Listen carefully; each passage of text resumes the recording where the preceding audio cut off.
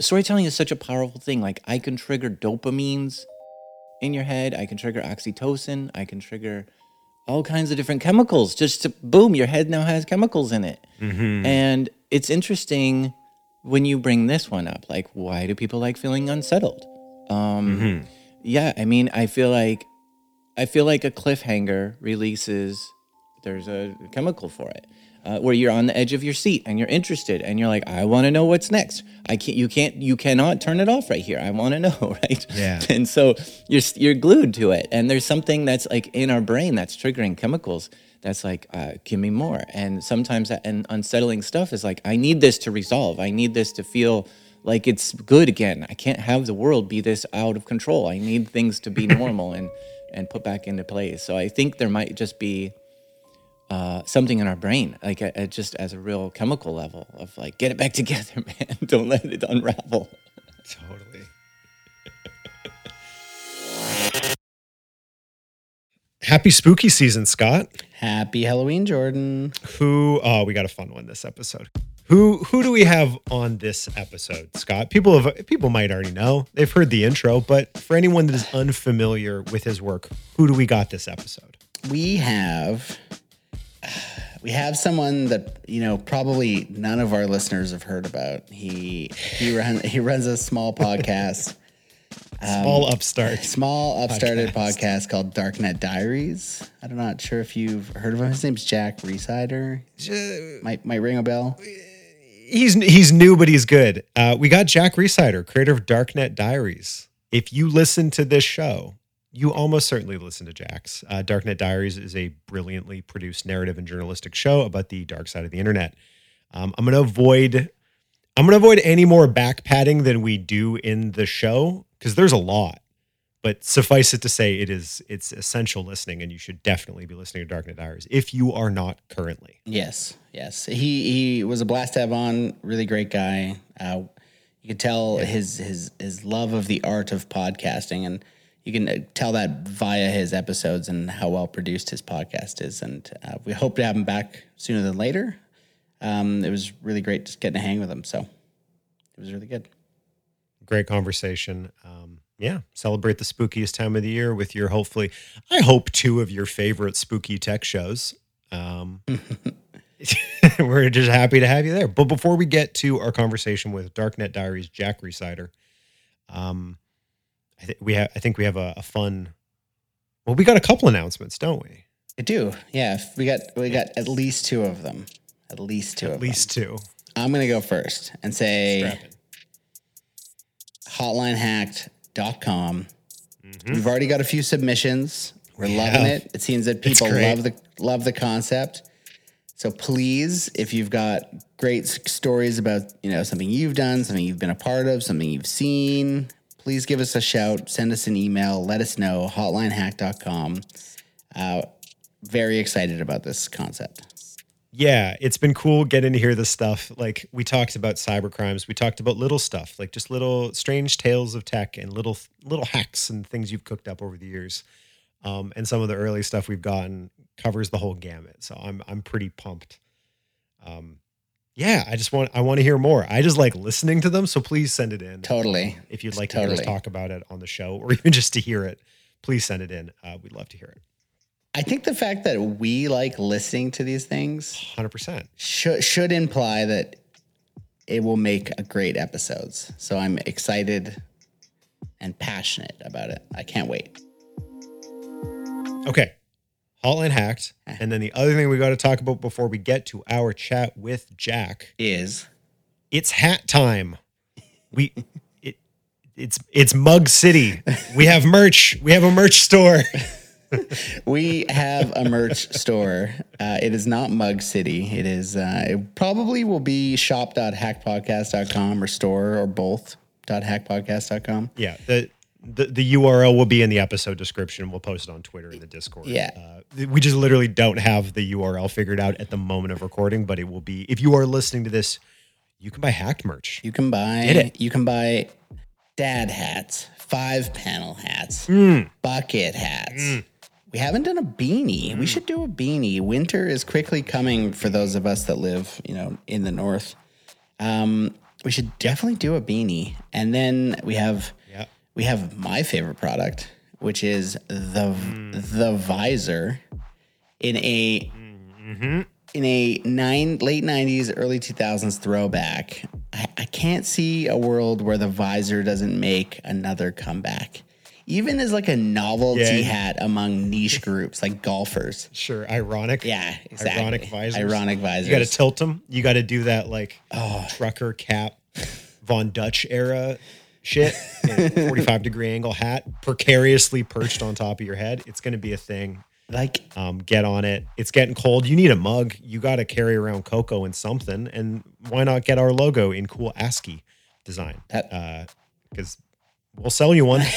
You can also drink that cocoa while wearing a hacked t-shirt and maybe a hacked hoodie over top of that. We are not making any hacked jackets, as you know, that's just too much. But I think the hoodie is bridge too far. The basis of our merch store, and we will have hoodies. So there will be hoodies. We're gonna have hoodies. There will be t-shirts. There will be hats. There will be coffee mugs, and there might be a beanie. Let's see. Who knows? We'll all find out together. Find the link to that. I'm sure it'll be on our Patreon. It'll be in the episode description. Look at us go. We got a hotline. We got merch. Wow. We're coming up in the world. We are in our spring, as one of my old friends would say. Our spring. Okay. We got hotlines, we got merch, and we got a conversation, a very spooktacular Halloween conversation with Darknet Diaries, Jack Rhysider to get to. This was a real fun one.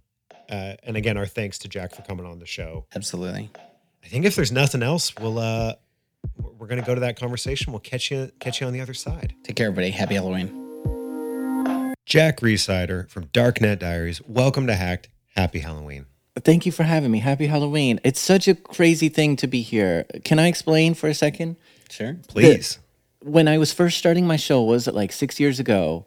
I had this idea of, okay, I want a podcast where we're going to dive into like the drama of hacker stories, like true crime meets cybercrime kind of stuff. And I was like, surely there's a show out there that's already doing this. And I found your show. Hacked was there. And I was like, oh, this is great. This is exactly it. This is good. Okay, I don't need to make my show. I found the show I want. And I think you had like 5 episodes. And then you stopped making it. And I was like, no, I need more. I need like 100 episodes of this. Why? And I reached out to you then. And I was like, what happened? But you were just gone. You just like disappeared. Oh, man. Really? I wonder if we can find your email in our inboxes. I didn't know you reached out to us. Yeah. That's crazy. Yeah, I was like, what happened? I need more. But just nothing. Well, I'm kind of glad we did bail, because that means in a small way that like you made Darknet Diaries, and it's some of my favorite stuff in this world. Like you figured out how to tell these stories so beautifully. Yeah, so. I was like, crap, I got to do this myself. So there you are. That's awesome. That's a great story. Did you know what happened and why we were on and off? Did you ever?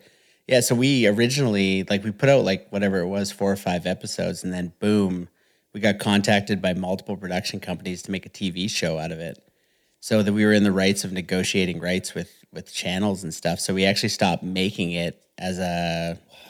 I don't know why, realistically why we stopped, but we stopped essentially to figure out the deal, and then we could make the new content under the TV deal.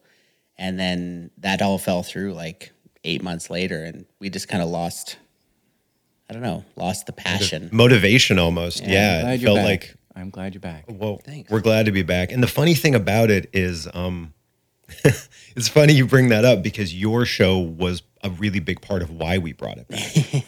I think it goes full circle. It goes full circle. It came full circle. On the back.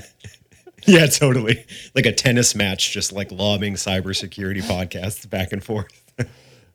Well, yeah, you were awesome. an influence. I was like, this is it. You guys are doing it. Same to you, man. Yeah, totally. I want to start really, really broad, and we'll narrow it down as we go along. Why do you think people are drawn to stories that unsettle them? Wow. It's broad but deep at the same time. I love this. I mean, this is so storytelling is kind of like my thing, right? And so, part of storytelling, I mean, storytelling is such a powerful thing. Like I can trigger dopamines in your head. I can trigger oxytocin. I can trigger all kinds of different chemicals. Just to boom, your head now has chemicals in it. And it's interesting when you bring this one up. Like, why do people like feeling unsettled? Yeah, I mean, I feel like a cliffhanger releases. Man, there's a chemical for it. Where you're on the edge of your seat and you're interested and you're like, I want to know what's next. You cannot turn it off right here. I want to know, right? Yeah. And so you're glued to it. And there's something that's like in our brain that's triggering chemicals that's like, give me more. And sometimes that and unsettling stuff is like, I need this to resolve. I need this to feel like it's good again. I can't have the world be this out of control. I need things to be normal and put back into place. So I think there might just be something in our brain, like just as a real chemical level of like, get it back together, man. Don't let it unravel.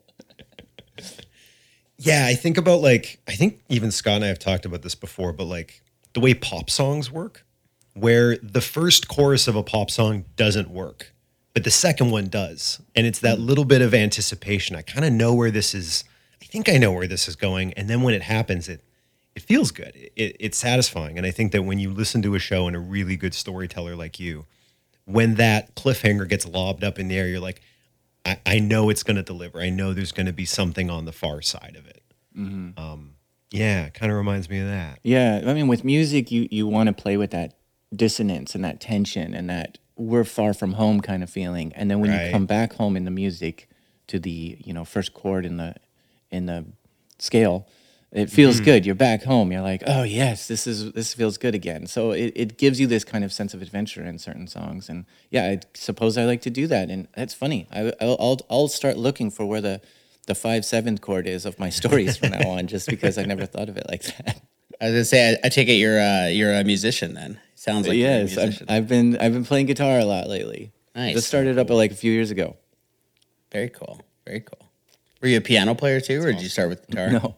I mean, I tried all the instruments, but I just never really got good at any of them. And recently I started picking up guitar. Very cool. That's awesome. Scott and I both make music too. Yep. Comes up every so often on the show whenever we can shoehorn it in. Yeah, you make your own music for the show? Yeah. Yeah, we do. That's awesome. I haven't done that yet. I'm picking up from music libraries and stuff still. I haven't made my own. Jordan is a credited, awarded music sound designer for film and stuff too. So we do a lot of films in our other jobs, and Jordan's very notable in his production. So that's great.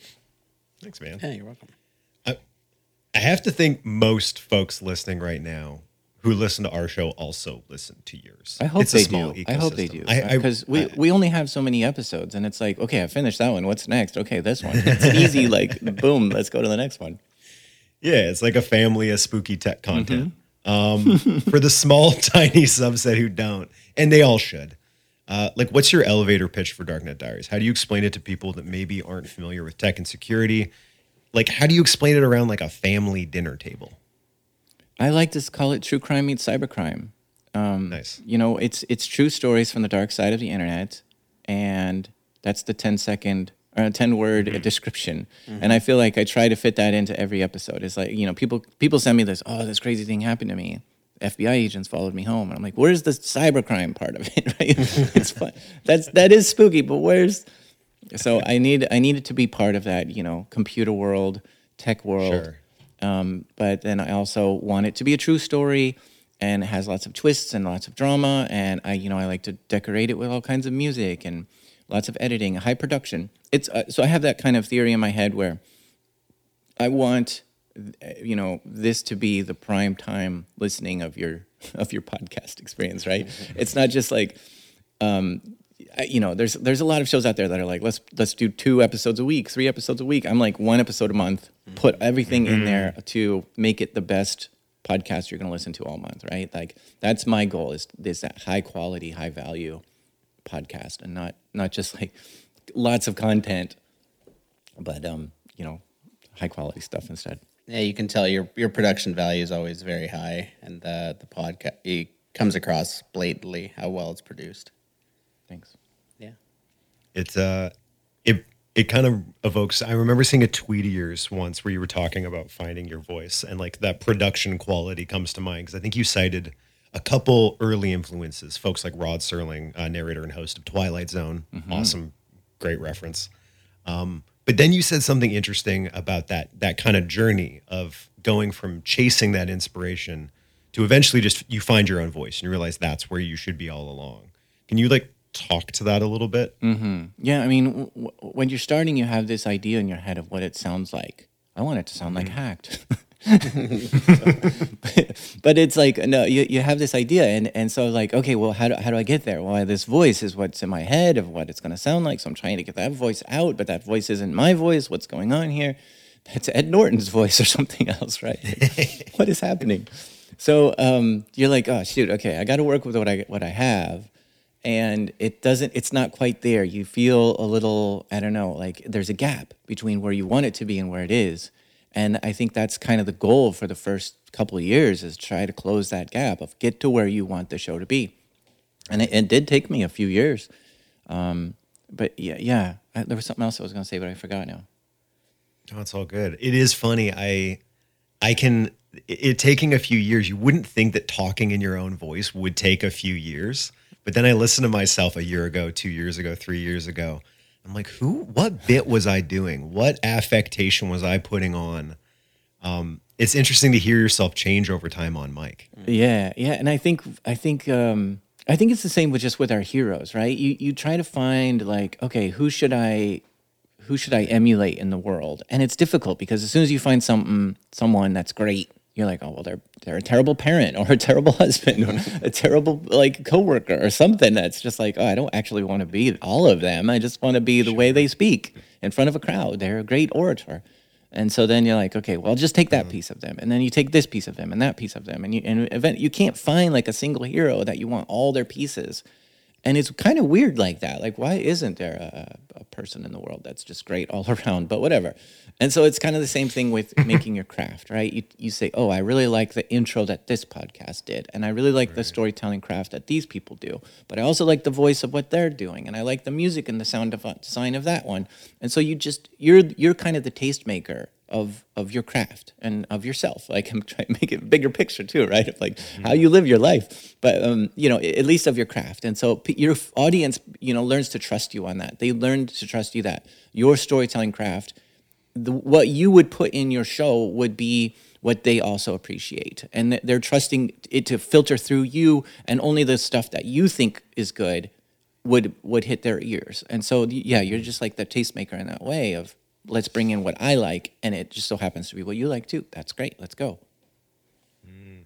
Yeah, it's always an interesting process when you when you have someone that's a big influence, kind of a hero to borrow your language, and then the more you listen to them, they start talking about who their heroes and influences were, and then you hear those people and you realize, wow, this person who had a huge impact on me is actually kind of a stitched together version of these 5 other people, and you can kind of intuit that probably just goes on forever. That we're all just like synthesizing people that inspire us and passing on the cool parts to the next set of creators. Yeah, and there's always this like divide in my head of like, I want to be that person that's just like hanging out at the beach, totally relaxed, but I also want to be that person that never has breaks and is always busy. and it's weird. Like, how do you balance this? Because the person at the beach is the one who's getting the inspiration. They're the ones coming back, being like, oh, I have this totally new idea, and I have unraveled all my thoughts, and now I have clarity of my own mind. Like, I like that, but I don't have that time when I'm working my tail off. And so, yeah, you can't even like grab on to one persona in your head of who you are. You have to always battle it out between, am I the person who meditates all the time, or am I the person that's busy all the time? And it's difficult to even balance it in your own self. Yeah, it sure is. You brought up something, a funny distinction earlier of, the kind of stories that you tell versus the ones you don't. It can't just be, FBI agent followed you home. It has to have that root in technology. So let's talk about that a little bit, about this idea of technology as a way into telling stories about people. Why do you think the way people use tech reveals so much about them, especially when that tech offers people maybe anonymity? That's an interesting question. Well, you got some good ones. He came prepared. I should have been hanging out at the beach. I thought you were going to ask, like, why is tech, like, the road there? And to me, I was like, well, we all use tech. Tech is so involved in our world. We have to use tech to, like, get by, to do anything anymore. Everyone's using technology, and the fact that everyone's touching it every day and interacting with it every day makes this podcast effectively interesting to everyone. And so that's where I thought you were going with this. But now you're saying, well, how does it reveal information about you? Well, clearly we're giving tons of stuff away to, websites and apps and stuff. They know tons of things about us. And so there's a lot of revealing stuff there. But I don't think that's where you're going with this question. You're saying, wait, how are you using it? And what does that say about you? And I do kind of find these patterns in some of the hacker stories I cover, which is like, a teenager hacks into some government office and does something. Sure. I'm like, wait, let's back up. You started with video games, didn't you? And it's always there. It's always, I was. And then you started learning how to hack video games, didn't you? Sure. Yes. Or actually, I've been hacked in a video game, and it seems to start there. And so there are some patterns of what you're doing with tech and how much you're pulling it into your life and where are the places you go that sort of kind of drive you to where you end up. And I do find this fascinating on more of a philosophical level of like the things that grace your eyeballs, the stuff you're looking at online becomes kind of your world, right? And so if you're looking at vacation, Instagram stuff, you're going to be like really upset that you're not on vacations because you're like, why is everyone in the freaking world at the beach right now? This is insane. Or if you're like, all of a sudden you got the bug to like have a baby. You see everyone is pregnant on Facebook and you're like, oh my God, everyone has a baby but me. And it just feels like that's your whole world. And if you're in a hacker forum, you're going to be looking around and you're going to be saying, everyone is hacking into government websites but me or something, right? And it just feels like that's your entire world. And that shapes us in such a way. Everything we Google, that's a custom algorithm just for us because it's like, oh, well, we've read all your emails and we know all your search history and we know what you like on YouTube. So we're going to give you this because we think this is your political side of things and how you want answers. And you know what? We'll just make up articles for you too. So it's interesting that tech kind of, what we see on the computer really does shape us to be who we are. And I wonder how much of that is really in our control and how much of that is the computer influencing us. And I think as time goes, AI is going to really have some agenda where it's going to be like, well, let's, how do we get more customers to our site or something? Let's get, weevil our way into like their eyeballs even more in some other ways. And so, it's really crazy how much a computer influences us. That's a great answer, because if you think about like the nature nurture argument about like who we are and what we become, you're really saying that like a lot of our nurturing now is happening via the internet, which I kind of completely agree with. Yeah, and interesting because it's what generation are we in here? We're in the second generation of let's see how this works. I don't have my grandparents to tell me, oh yeah, you got to watch out for that Google algorithm. They didn't help me here. I'm on my own.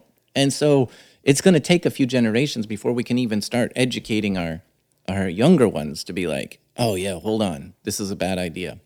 You can't have that app. I feel like it's going the other way. Like the amount of time I spend on the phone with my mother explaining to her that people aren't spying on her because the internet knows everything she wants and is talking about. I'm like, no, this is just how it works now. Totally. It's not that bad. I was like, there's nobody that's hacked your phone. You don't need to go buy a new phone. It's just the way the internet is. Be wary of the internet, not wary of your phone. No, you're absolutely right. We're the ones teaching the generation before us how to work this technology. So it is going to take quite a while before we finally get to a responsible state, a safe state, a understanding state of what is going on here. I think about that a lot. Like, what is the thing when I'm older that a younger person's going to have to like politely explain to me about technology? Because for my whole life, almost as long as I can remember, I was the one kind of unpacking how the computer in the basement worked for my parents. Like, what's that thing going to be for us? Here's my theory on that. I think it's going to be all the ubiquitous controls, right? So if you're waving your hand in the air to type a message, if you're just twiggling your fingers in the air, and that means like some emoji, You're going to be like, I am not adopting this. You guys are looking like goofballs, like waving your arms in the air just to type a message. Like, this doesn't make any sense. Or just voice commands or something that's like, I need a keyboard and a mouse. Don't you kids have this stuff? What happened to keyboards and mice? And I bet that's where you're going to feel like a fossil. Yeah, that's a good take. I saw the Apple Watch now has like a pinch to use motion that they're borrowing from the Vision Pro that's coming out. I'm like, right, that's the beginning of that. The, like TikTok dancification of user input on a computer of like, if you don't know the mime moves, you're really not going to be able to hang with us. We talked about the Apple Vision Pro, and we were like, I was like, 10, 15 years ago, if you even had the idea of wearing something like that around in public, you'd be, I don't know, it'd be a mockery of society. And now it's like, yeah, I fully expect to see hundreds of people out and about in public wearing one of those things. And it's just that, I think, is a transformation for society right there that shows my age.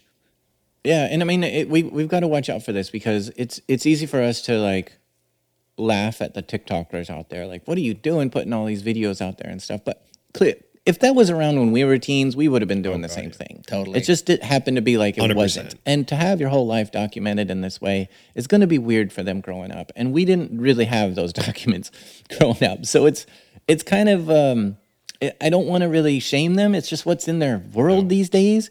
And I don't want to be like, oh, you guys, don't know what you're doing. I wouldn't have known what I was doing if I was growing up in this age either. And I would have been doing the same thing if that was around. So I really don't like, turning my nose up to whatever the kids are doing these days. I want to be like, yeah, I would have done the same thing. Yeah, 100%. I completely agree. Yeah, I think MySpace was the first one that caught my generation. And I think about if the content, to use that term loosely, that I was producing on MySpace had an algorithm pumping it out to people with the velocity that it is happening today. I'm like, that wouldn't have been for the best. Like, I was figuring my stuff out on the internet the exact same as they are today. And that just seems like that's probably never going to change. It's going to get richer and richer media, but that whole ritual is probably here to stay for the long term. Yeah, it'll be interesting to see. Definitely. You brought up, you were talking about that idea of like how tech shapes us, how that's going to shift with AI. I'm reminded of like the metaphor people always use is the hammer metaphor when they're trying to figure out if a piece of tech bears responsibility for how people use it. The idea that like you can take a hammer, use it to build something or hurt someone. It's not the hammer's fault, which I get why that's such a common metaphor. I see how in a lot of cases it's true. I also see how maybe it kind of like oversimplifies a really complicated thing because sometimes tools are poorly designed. Sometimes tools get recalled for being dangerous in ways that the designer didn't realize. And I guess I'm curious, like, where do you draw that line between like a person's responsibility and the responsibility of a designer or an engineer manufacturing the tech? All right, you didn't stump me on this one. The answer is intent. So so this is something I've grappled with in my podcast quite a bit, which is the technology that's created, such as a hacking tool, a phone. Some of these times, the people who have created these things go to prison, the creator. But there are so many phones out there and hacking tools out there where they're not in prison. They're just doing fine. And what is the difference between that? And the difference is, well, Apple doesn't have the intent to create a phone for criminals.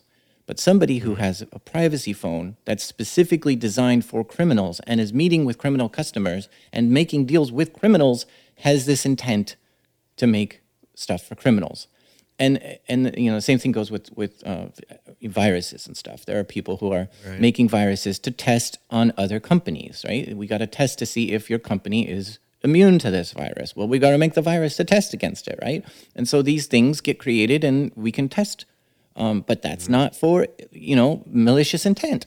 But the people who are making this virus with malicious intent to sell it to criminals, to make money off of it, I mean, it comes down to intent for me. And this is what always happens in the court of law as well, is did you have intent to do that? And this freaks me out because if you're ever going to stop a person before they do it, because they had the intent, now we're talking about a thought crime.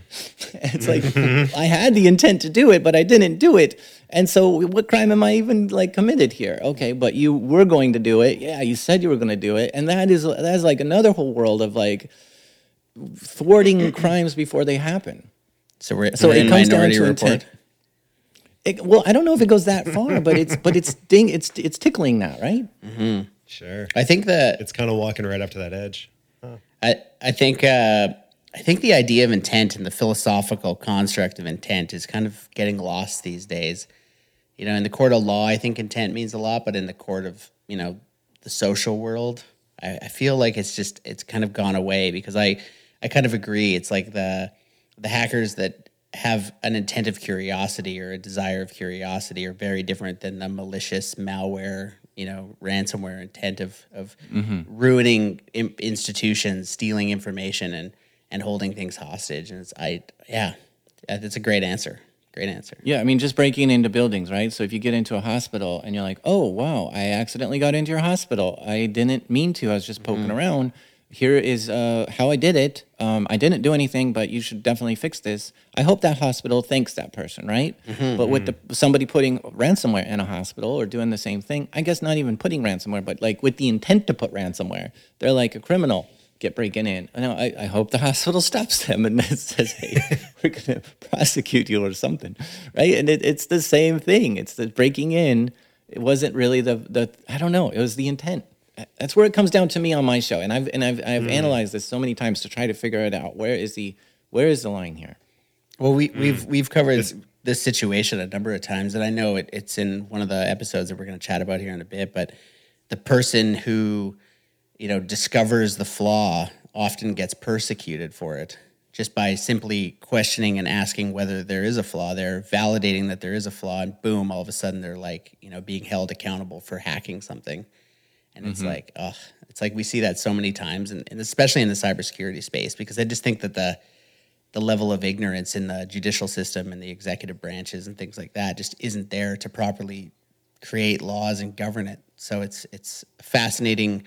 You know, when we're helping our parents use their iPhones, those are the same people that are creating the laws that govern things that they really don't understand. I agree. Yeah. I was thinking about, just while you were talking, maybe it's because we were just talking about it in the last episode, but we've talked about like stalkerware a few times on the show, and like the distinction between stalkerware and parental controls on a phone is like the app is basically doing the same thing. The intent is critically important here, and there's some like design choices that really speak to that intent. It's like, well, it's concealed. It's meant to be masquerading as a different type of app. It's doing the same basic thing, but intent is real important on that one. Really, isn't it? Exactly. Yeah, you nailed it. And exactly. Period. Period. Before we move on to those episodes, the one other thing I want to talk to you about is I noticed how often, and it always felt like it came up at the end of an episode, there would be a stray reference to like all of this journalistic work that you kind of realize listening to enough of your content that you're really doing. Like you work with journalists, you interview journalists, but then you're also fact checking sources. You're also doing like boots on the ground journalism. Could you tell me a little bit about your relationship with journalists and journalism, fact checking sources, and that, I guess, that weird point when like content and storytelling turns into journalism for you? Yeah, I don't have any experience with journalism, at least starting with the show, right? And I was trying to like when I started the show, I didn't even know how to do storytelling. So I was like, okay, I got to read all this tricks on storytelling. Now I got to read all the tricks on journalism, but I couldn't find like a good resource of like, here's the book you read if you want to be a journalist, or here's the podcast for journalists to like learn everything. And I kind of struggled with it, but I kind of just took it as like, okay, let's say I'm giving a presentation at work, and I went and I researched a big topic, and I'm here to present it to everyone. I'm just going to, like, that I've done many times. So I'm just going to fall back onto that kind of idea of I want my coworkers to be educated on this topic. And I think that's kind of where it all kind of came from. And I over the time, I talked to a lot of journalists, so I got better at understanding like how to fact check and where to look and all this kind of stuff. And I feel like a journalist now.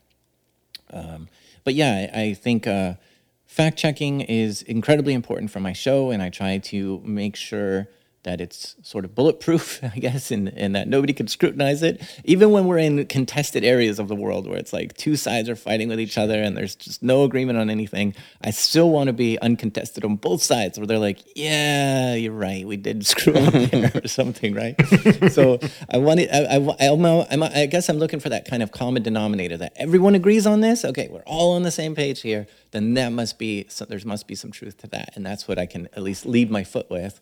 And then I do good on the show, or at least I try to say on the show, okay, this is my opinion. Here's my theory on what I didn't find any facts about this, but this is what I'm thinking. And I throw these kind of flavor bits in there to kind of get you thinking in different ways. And so yeah, I do like to throw my opinion in there. But yeah, I like to read a lot of court transcripts and what other newspapers have published.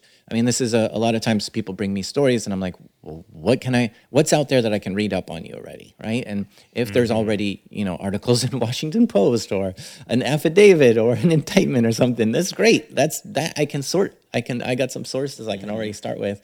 But then I start asking, do you have friends online? Like, I mean, I've got quite the network, right? So I'm like, hey, have you heard of this guy? Asking some of my other sources and oh yeah. And what do you know about him? Have you ever heard that, this story from him or something? And so I have my sources, but then I also sometimes, ask their friends or family or mother or sister or a coworker or somebody to say, hey, I'm looking to see if you know anything about this story here. I just want to fact check it. So I've been on the phone with some of these people to actually, make sure that it's right. And especially if they mention someone else in the story that I know, I can reach out to that person and be like, hey, they said that you're involved with this. Where are you?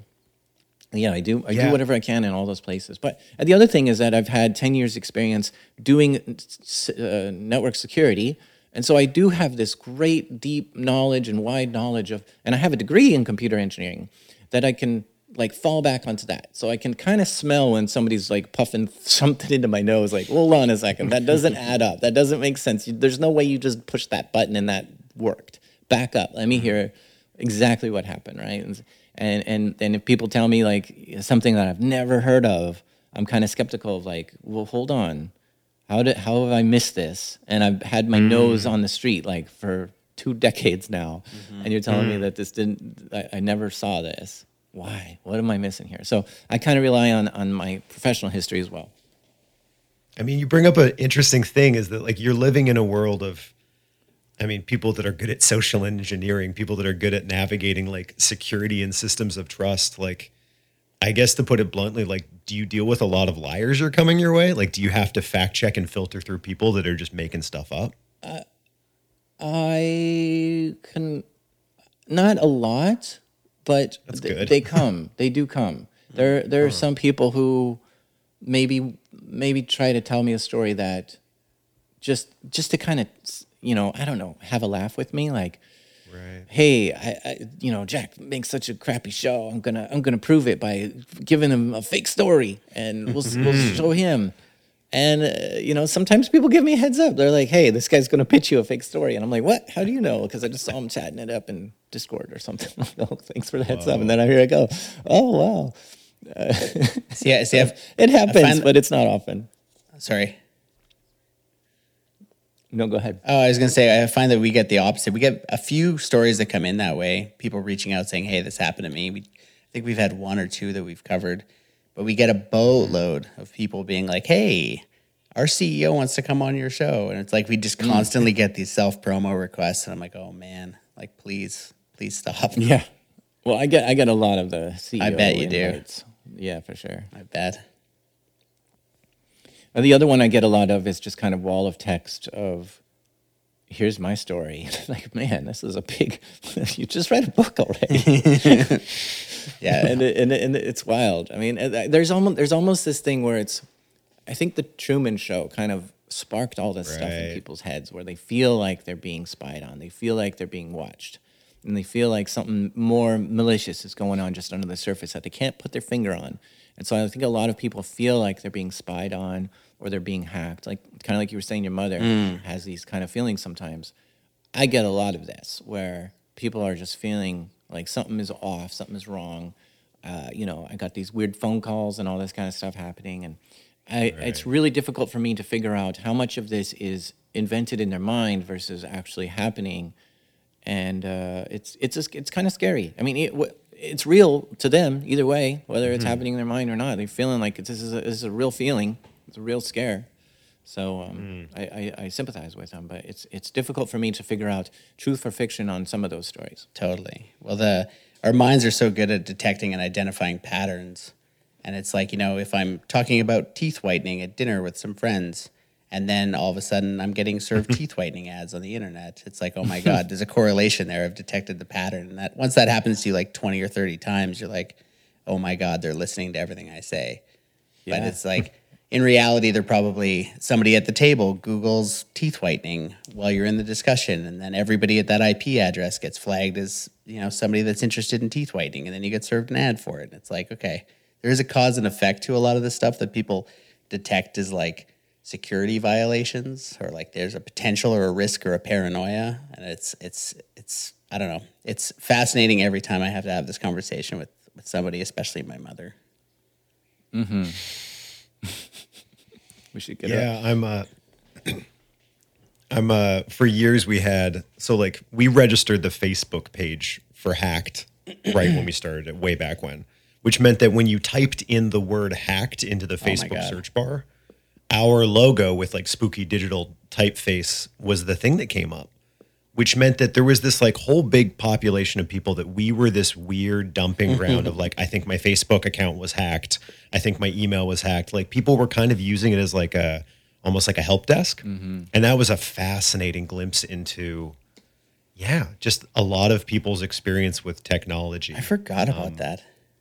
Do you remember that? Yeah, I think we must have turned it off or something. We used to get requests to hack people all the time. Be like, hey, can you please hack this phone? And I was like, no, what? Who are you? And why are you on our page? So you typed hacked into Facebook. Yeah. I certainly get those requests quite a bit.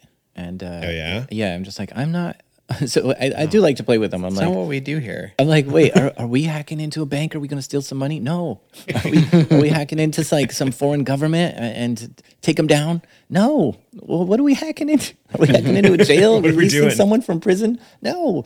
I want to hack into my girlfriend's Facebook. I'm like, I'm not going to help you with that. That's the most boring thing ever. Let's get something funner. Don't you have any creativity?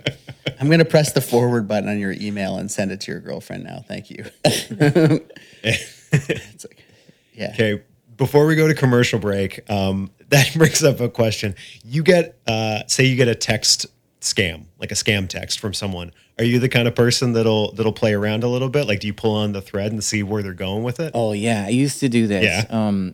I remember there's one story where I was getting it, and I don't know what I was engaging, and they were trying to scam me, and I just turned into this persona of this helpless young woman that was stranded in her car, and she needed help. And I was like, look, I want to help you, buddy, but I'm in a big trouble. My car is broken down. I'm in the middle of nowhere. I need money right now to get out of this. I cannot talk with you. Sorry. And he's like, well, what's the problem? And I was trying to scam him back and get some money out of him. And he ended up just like getting out of there because he was like, oh man, this isn't going to work for either of us. Oh man, that's good. In our office, there used to be a game. I don't know if it's still ongoing. I haven't seen any of the tallies, but there used to be, if you got a scammer call, you'd see how long you could keep them on the phone before they'd hang up on you. Oh, I forgot about that. It was a competition between everybody in the office to see who could do it the longest. And I think Nick might have got it at like 20 minutes, if I'm not mistaken. But yeah, it's a constant game of playing with them. It's like, I'm not sure who you're fooling now under the age of 50, but wow. Yeah. Yeah, my spouse will sometimes just like, she's like, why are you doing this? And I was like, well, I've convinced them that I'm a wealthy financier and I'm currently on a yacht and that I am interested in their crypto project. And I don't know why, but it's fun. A little scammer role play. When we come back from the break, let's talk about a couple of the episodes that we were talking about before recording. This episode is brought to you by Shopify. Forget the frustration of picking commerce platforms when you switch your business to Shopify, the global commerce platform that supercharges your selling wherever you sell. With Shopify, you'll harness the same intuitive features, trusted apps, and powerful analytics used by the world's leading brands. Sign up today for your $1 per month trial period at shopify.com/tech, all lowercase. That's shopify.com/tech. Look, Bumble knows you're exhausted by dating. All the must not take yourself too seriously and 6'1" since that matters. And what do I even say other than hey? Well, that's why they're introducing an all-new Bumble with exciting features to make compatibility easier, starting the chat better, and dating safer. They've changed, so you don't have to. Download the new Bumble now.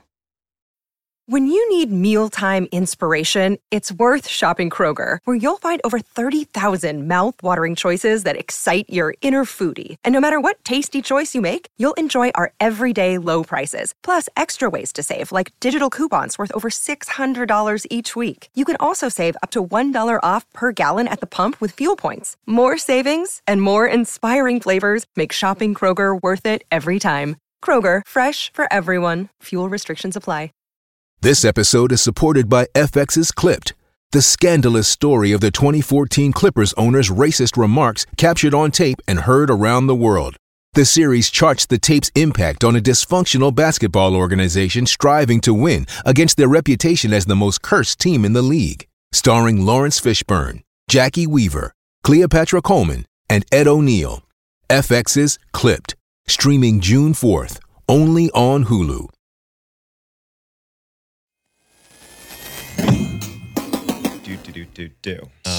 So prior to us sitting down, it's Halloween. I asked you to flag a couple episodes that sort of stuck out in your head. Maybe something kind of unsettling about it, something that you kind of remember that stuck with you. First one that you flagged was an episode called Compromised Comms. Awesome episode. And it's the story of these it's a story about a few things, but I think at the heart is these almost publicly visible websites, something you'd kind of see and not think too much about, almost like a yoga forum, that are secretly these platforms for communications between spies and sources in other countries. And it tells the story of this huge human cost that was incurred when those sites were compromised. I wonder if you could tell me a little bit more about that story, how you got onto it, and why you flagged it. What unsettled you about it? Yeah, I mean, I think coming into this whole podcast, my goal was to get into kind of nation state actors stories and figure out are there any out there that are like public or that we know about that we can talk about? Because these are the most exciting, these are the most high stakes, these are the most crazy stuff that's happening. And sure, there was some, but so when a CIA story shows up, I'm like, that's where I'm drawn. So this was about the CIA, and yeah, I mean, it was interesting in so many different ways. How does the CIA speak with their agents in the field? Like when they want source information, like do they have to meet them in person? No, we've got the internet. But how do you meet them on the internet? Well, if they have, you can't just Gmail someone, say what's up over there in the hostile country, because that might not be so good. Sure. So we need a separate communication system. Okay, put Signal on your phone. But if the source gets caught with Signal on their phone, and now they've got this stuff, so you kind of need like no trace, right? So if your source gets caught, it's like what? You got nothing on me, right? Yeah. So yeah, it sounds like the CIA set up sort of like dummy websites where you click on a certain thing. And, I mean, it looks like one thing, maybe a sporting goods website, but then you click on a certain link or down below or something, and it takes you to a chat room with you and the CIA agent. And to me, that was already fascinating. Like, wow, that's brilliant. What other, and since publishing this story, there's like 1 million people that are emailing me, Jack, I think I found the secret CIA website that they're chatting. And every time I go there, it's like deleted or something. I'm like, wow, I think you might have. You got it. It's kind of funny. I loved, sorry. Yeah, no, go ahead. I was going to say I love this story because in college, a friend and I actually wrote essentially an encoder that encoded messages into images that you could upload online and a decoder. And it was kind of the same thing, except it didn't have like a real chat room. It was all done through like asynchronous image sending because images are just like grids of pixels. So if you just modify the color values or the alpha layer just a hair, and you know exactly in the grid of pixels where to pull your messages from, you can like encode a message into one and then decode it. And it's visually, it's almost impossible, if not completely impossible to detect. So this story like totally hit home with me, because I was like, oh, like we used to do this stuff for fun. And it was like, it makes sense that these people are doing this. Right. Yeah. And it's like, what are all the other things secret on the internet that we're just not seeing? So there's this whole aspect there. But yeah, the enemy got into one of these and was watching the chats going on and could see all the sources that the CIA agent was, talking with, and where the meetings were. Like, okay, well, let's meet so we can exchange these documents. Cool. And then suddenly, when they met, they were no longer seen from again. So all of a sudden, it's like, whoa, hold on a second. People are disappearing here. And that's where this story is. Jenna McLaughlin and Zach Dorfman covered this, I believe, for Yahoo News. And when I just saw the story, I was like, this is unbelievable. Where did you two hear this? And I want to know more. And they barely knew anything except that people were just disappearing. And sources were disappearing, and agents were disappearing. It was wild. And I was like, I really want to know more. So me and another producer, we really tried to fact check this one, Yael Gruer, and she was amazing at trying to find any information. So we wanted to push the story forward. We just didn't want to echo their story. We wanted to re-report it. We wanted to find the sources. We wanted to see how deep we could go with this, but we had such a hard time with this one. But yeah, what seems to happen is perhaps some CIA agents died from this, or sources died from this, or were put in prison or something like that. And it was, I don't know, maybe it was a lesson for the CIA of like, we need to be better at hiding our covert communications and not have it easily detectable or whatever. And yeah, it's one of those mysterious things where you kind of see this big shadow, float under your boat out at sea, and you're like, something is there, but when you look underwater, it's not there. And so it's kind of fun just to kind of play with this kind of shadowy world as well, of agents and spies and people getting caught and all this kind of stuff. So that's what kind of excited me about it. And from a storytelling aspect, they always say, if it bleeds, it leads, right? So if people are dying in the story, that's a big story to me. Yep. And it's a big story to everyone. Sorry, John, I'll let you go. Go. It was unsettling in a couple different directions. You brought up the websites, and just that idea that as we're kicking it around on the internet, there's these things happening under the surface, like hiding in plain sight. There's obviously if it bleeds, it leads element of these people potentially vanishing. Another thing you brought up in the episode that really stuck with me was the idea that like just this really remarkable story didn't get covered more. And it makes you wonder about all the other things that, if not for like that team at Yahoo News and yourself, is happening, and there's evidence of it, but we just would never really hear about. Yeah, that's exactly true too. Is what other stuff is, and it's interesting to me of like, who's supposed to be the one who actually puts this out in the world? Should it be the CIA that says, okay, yeah, we lost some agents and here's the story, or should it be a team of crack team of journalists that are like digging and finding sources and uncovering like secret information and be like, let's publish this? And it's kind of weird of like, who should be the one who tells this? Because some of this stuff is, lives are at stake here. And if we publish like, oh, here's how the CIA communicates with their sources, well, what other countries are listening to this and saying, oh, well, let's look for that now. We didn't know that's the technique. No, thank you. We'll look for that. I don't know. It's kind of wild. One of the things that I really liked about this episode was one of the things that I really wish there was more detail on was how they unraveled it. Like they found it on one site, and then it had a footprint that they could then identify. I'm assuming it was like a shared JavaScript library or something, and they were just able to like do an internet-wide search to see what other sites had it. So I don't know if you know any more information about it, about how they kind of unraveled what all forums and sites they were using, or if it just kind of that's unknown. No, I don't know, but I can imagine as well that you have informants, right? So somebody gets caught. Okay, well, how were you, talking with the agent? I'm not telling. Okay, well, we're gonna make your family disappear now. Are you sure you don't want to tell? Okay, fine. I was using this website. Oh, wow. Okay, let's go to that website. And so now they know about that website. And then, maybe from there they're able to fingerprint it in such a way that they can scan for other websites or something, or share it with their, ally nations and say, hey, we know about this now. See if there's any in your country. Yeah.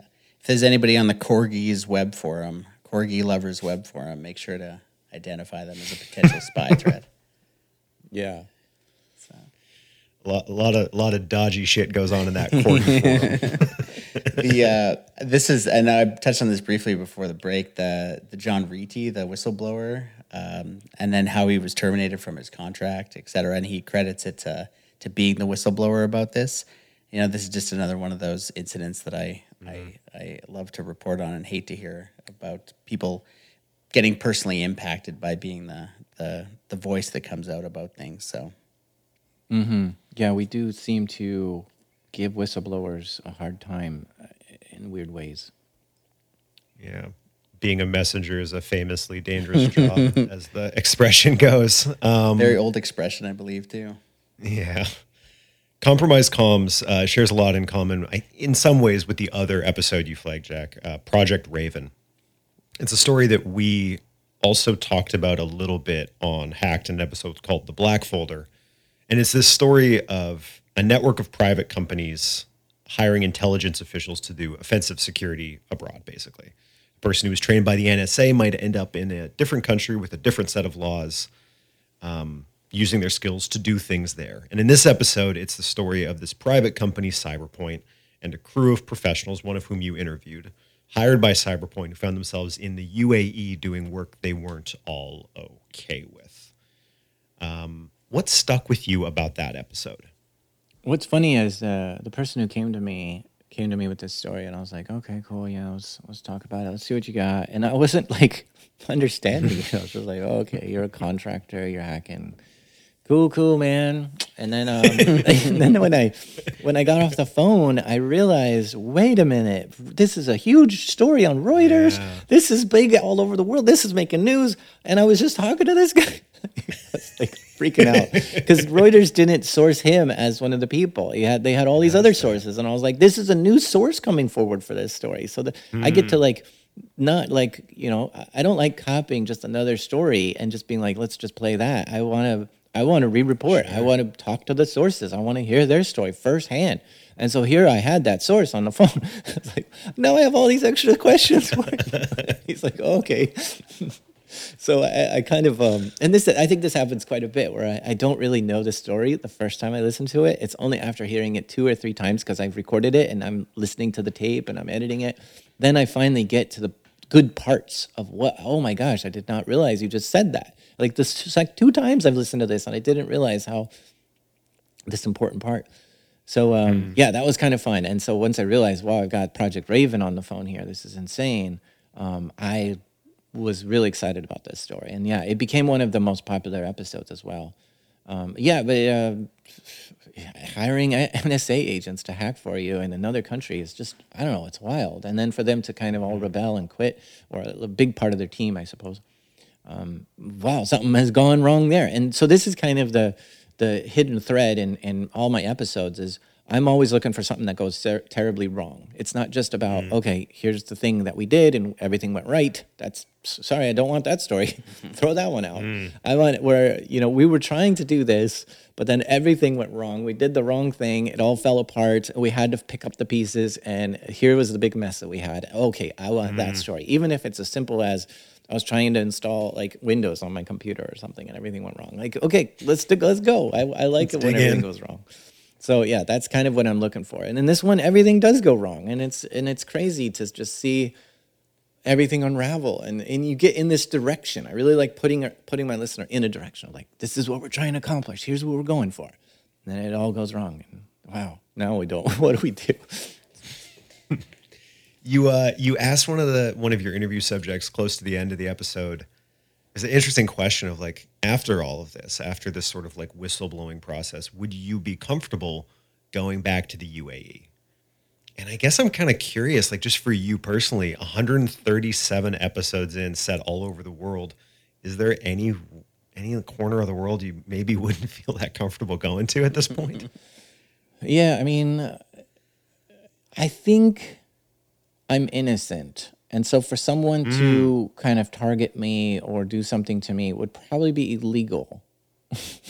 But can I really That's a tap good on the point. sign and be like, hey, you're breaking the law by tracking me down or tapping my phone or something?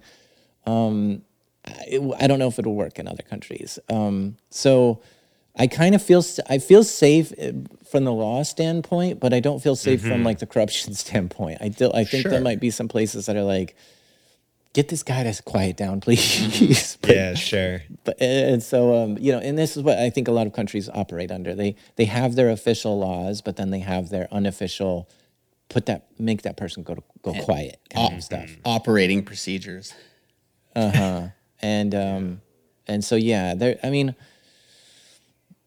like Morocco comes to mind. If I criticize the Moroccan government or even the religions that are going on in Morocco, they can get real upset at me and arrest me as a journalist. Just journalists get arrested for criticizing the government or the religion there. And there's not an official law that says, oh, you can't do this. It's just that the people in power don't like that. And they make up stuff to get people in jail.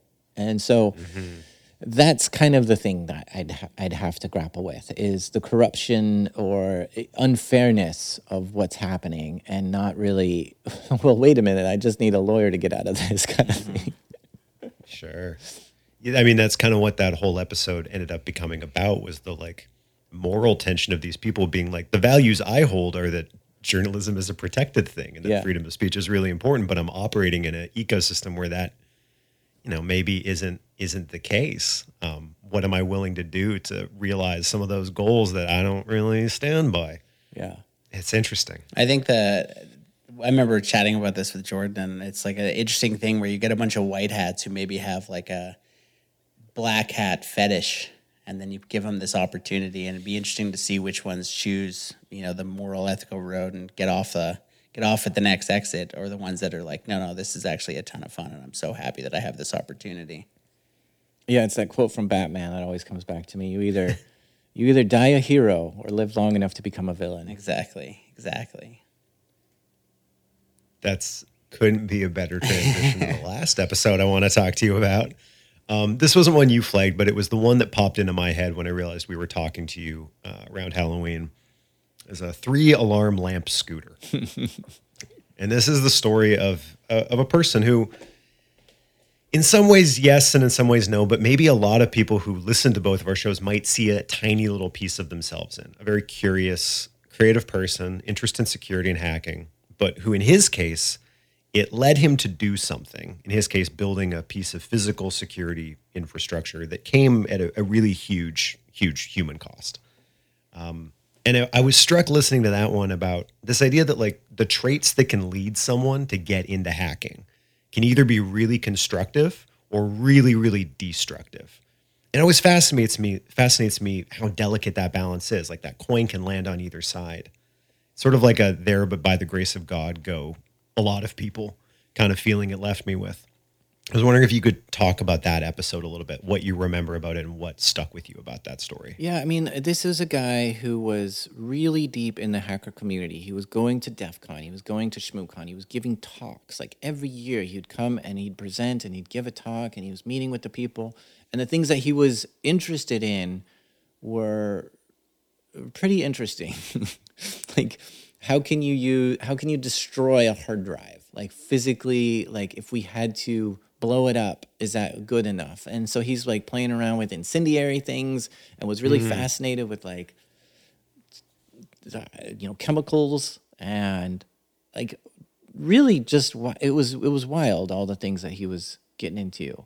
But this is the strange corners of DEF CON. Like DEF CON has hacking kind of at its core, but then on the sides, it's like, well, what would happen if we tried to use a microwave to send signals to the moon and bounce it off Saturn and bring it back here? Like people are doing weird things there, and those fringe things are really interesting sometimes to certain people. And he was like attracted to these really strange things. I mean, he would show up on stage in a full hazmat suit sometimes, and I don't know if it was because he wanted his appearance to be hidden or what was happening there. But like people are in the back, like, speak up, we can't hear what you're saying, in like a hood.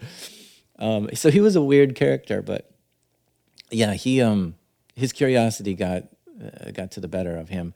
I think he went to jail, and I think he might be out by now. So, yeah, that I don't want to give too much of the episode away, but that one was wild.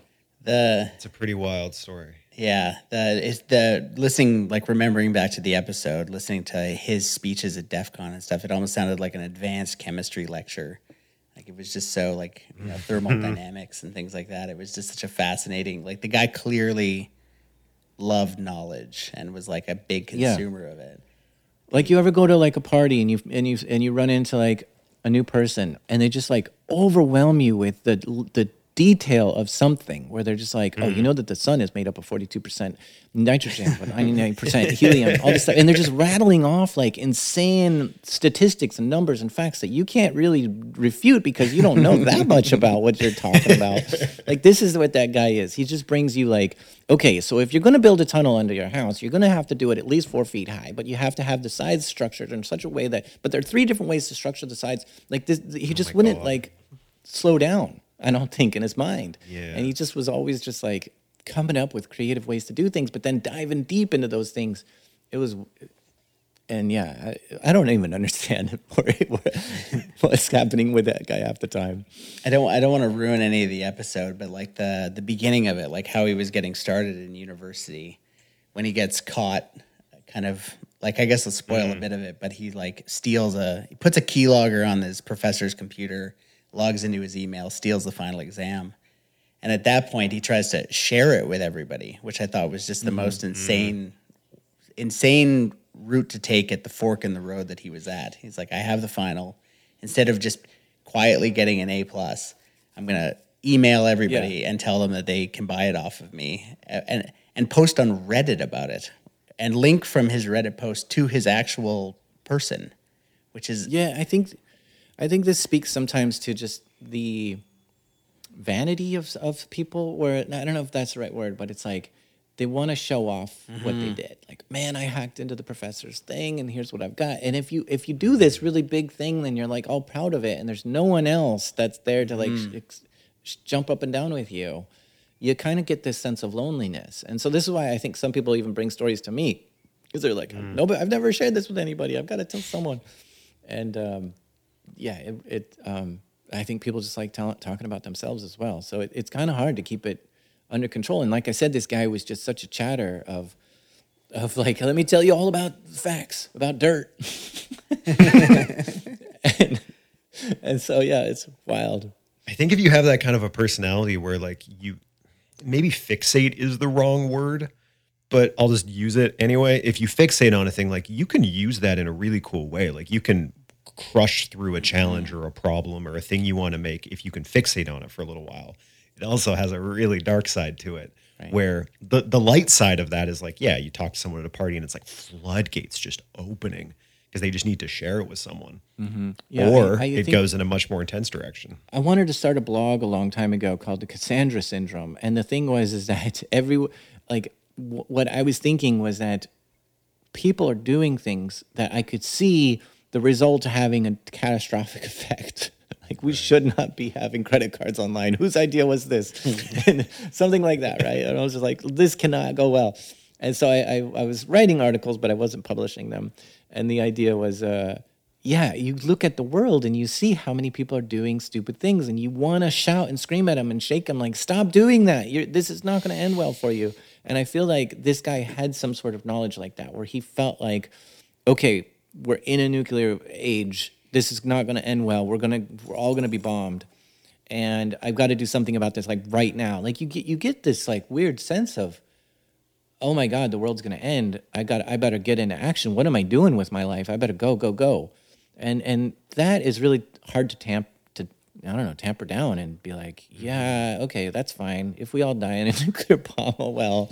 Like it's hard to undo some of these doom and gloom ideas that we get in our head. Totally. Sure. I think the fixation, being such a powerful force can easily turn into like a brooding perseveration where you're like just thinking over and over and developing a paranoia. And it's like that becomes, tragic. And I think as is this episode's thesis. So.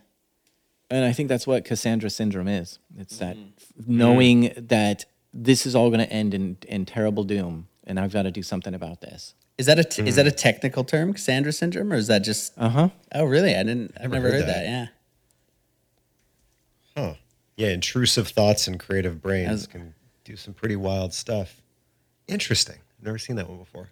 I just made a note of it. Cassandra syndrome. Yeah. Look up later. I mean, I'm not going to diagnose this guy with Cassandra syndrome, but that was in my head when I was going over it. No, let's have a couple podcasters diagnosing a person over the internet. A bunch of cybersecurity podcasters, the most Totally. equipped and well-educated in the thing.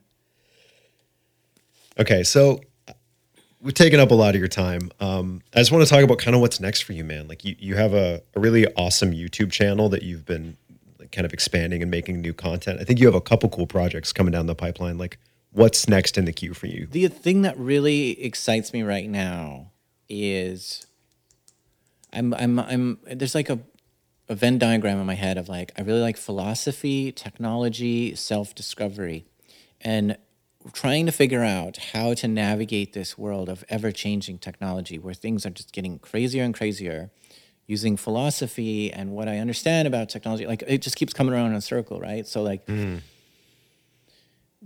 what do I, how do I, like, here's an example. How do I make choices? It's a basic question. Where are my choices coming from? Are they being influenced by the people around me, by the movies I'm seeing, the songs I'm listening to, the websites I'm visiting?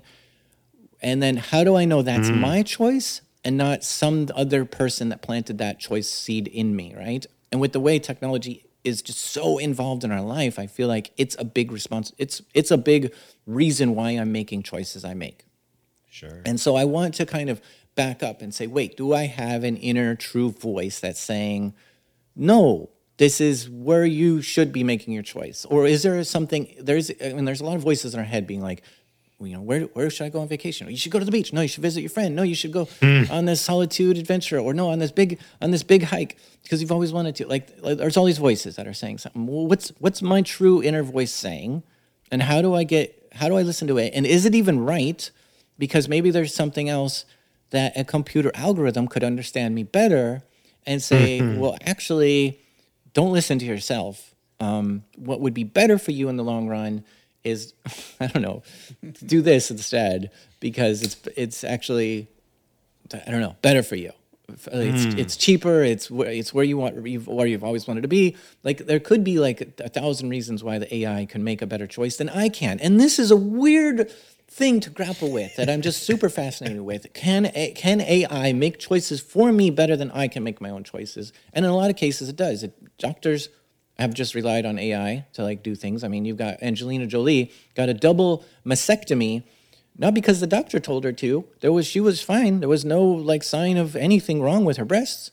But when she had her DNA examined, the DNA said, you have a high chance of getting breast cancer when you're older. And so it was kind of a computer that figured out, hey, it's probably a good idea if you get a double mastectomy right now. So she did, based on a computer's understanding of her, not her or a doctor's understanding of her. So we're putting our choices, we're giving. I mean, I could go on and on. So this is where I think I want to spend some time. Maybe it's YouTube content, maybe it's another podcast, maybe it's something where it's just like, help me navigate the future because, and it's for myself, right? Because I got to figure out if I'm going into the future without a plan, without an understanding of myself, without knowing like what I'm actually putting trust into, I'm going to drown. I'm going to get just flooded, and I'm not going to be able to navigate this new world. And so to me, this is what's like super fascinating with me is to take this technology and self-discovery and self-understanding and philosophy, merge it all together and figure out how do we take a step forward from here. I think if you can crack a coherent way of thinking about that question, like why am I making choices and what role does tech, specifically AI, play in that? I think that would be hugely valuable at this point in history. Yeah, that's really fun to think about right now. And so I'm writing about it. I'm making videos about it. I just haven't published anything yet. So I feel like you're asking what's next. Man, it's just a matter of taking that step and hitting the publish button, I suppose. That's exciting. Some of our like my favorite episodes that we've made usually end up resolving down into a philosophical debate or often an economic debate. True.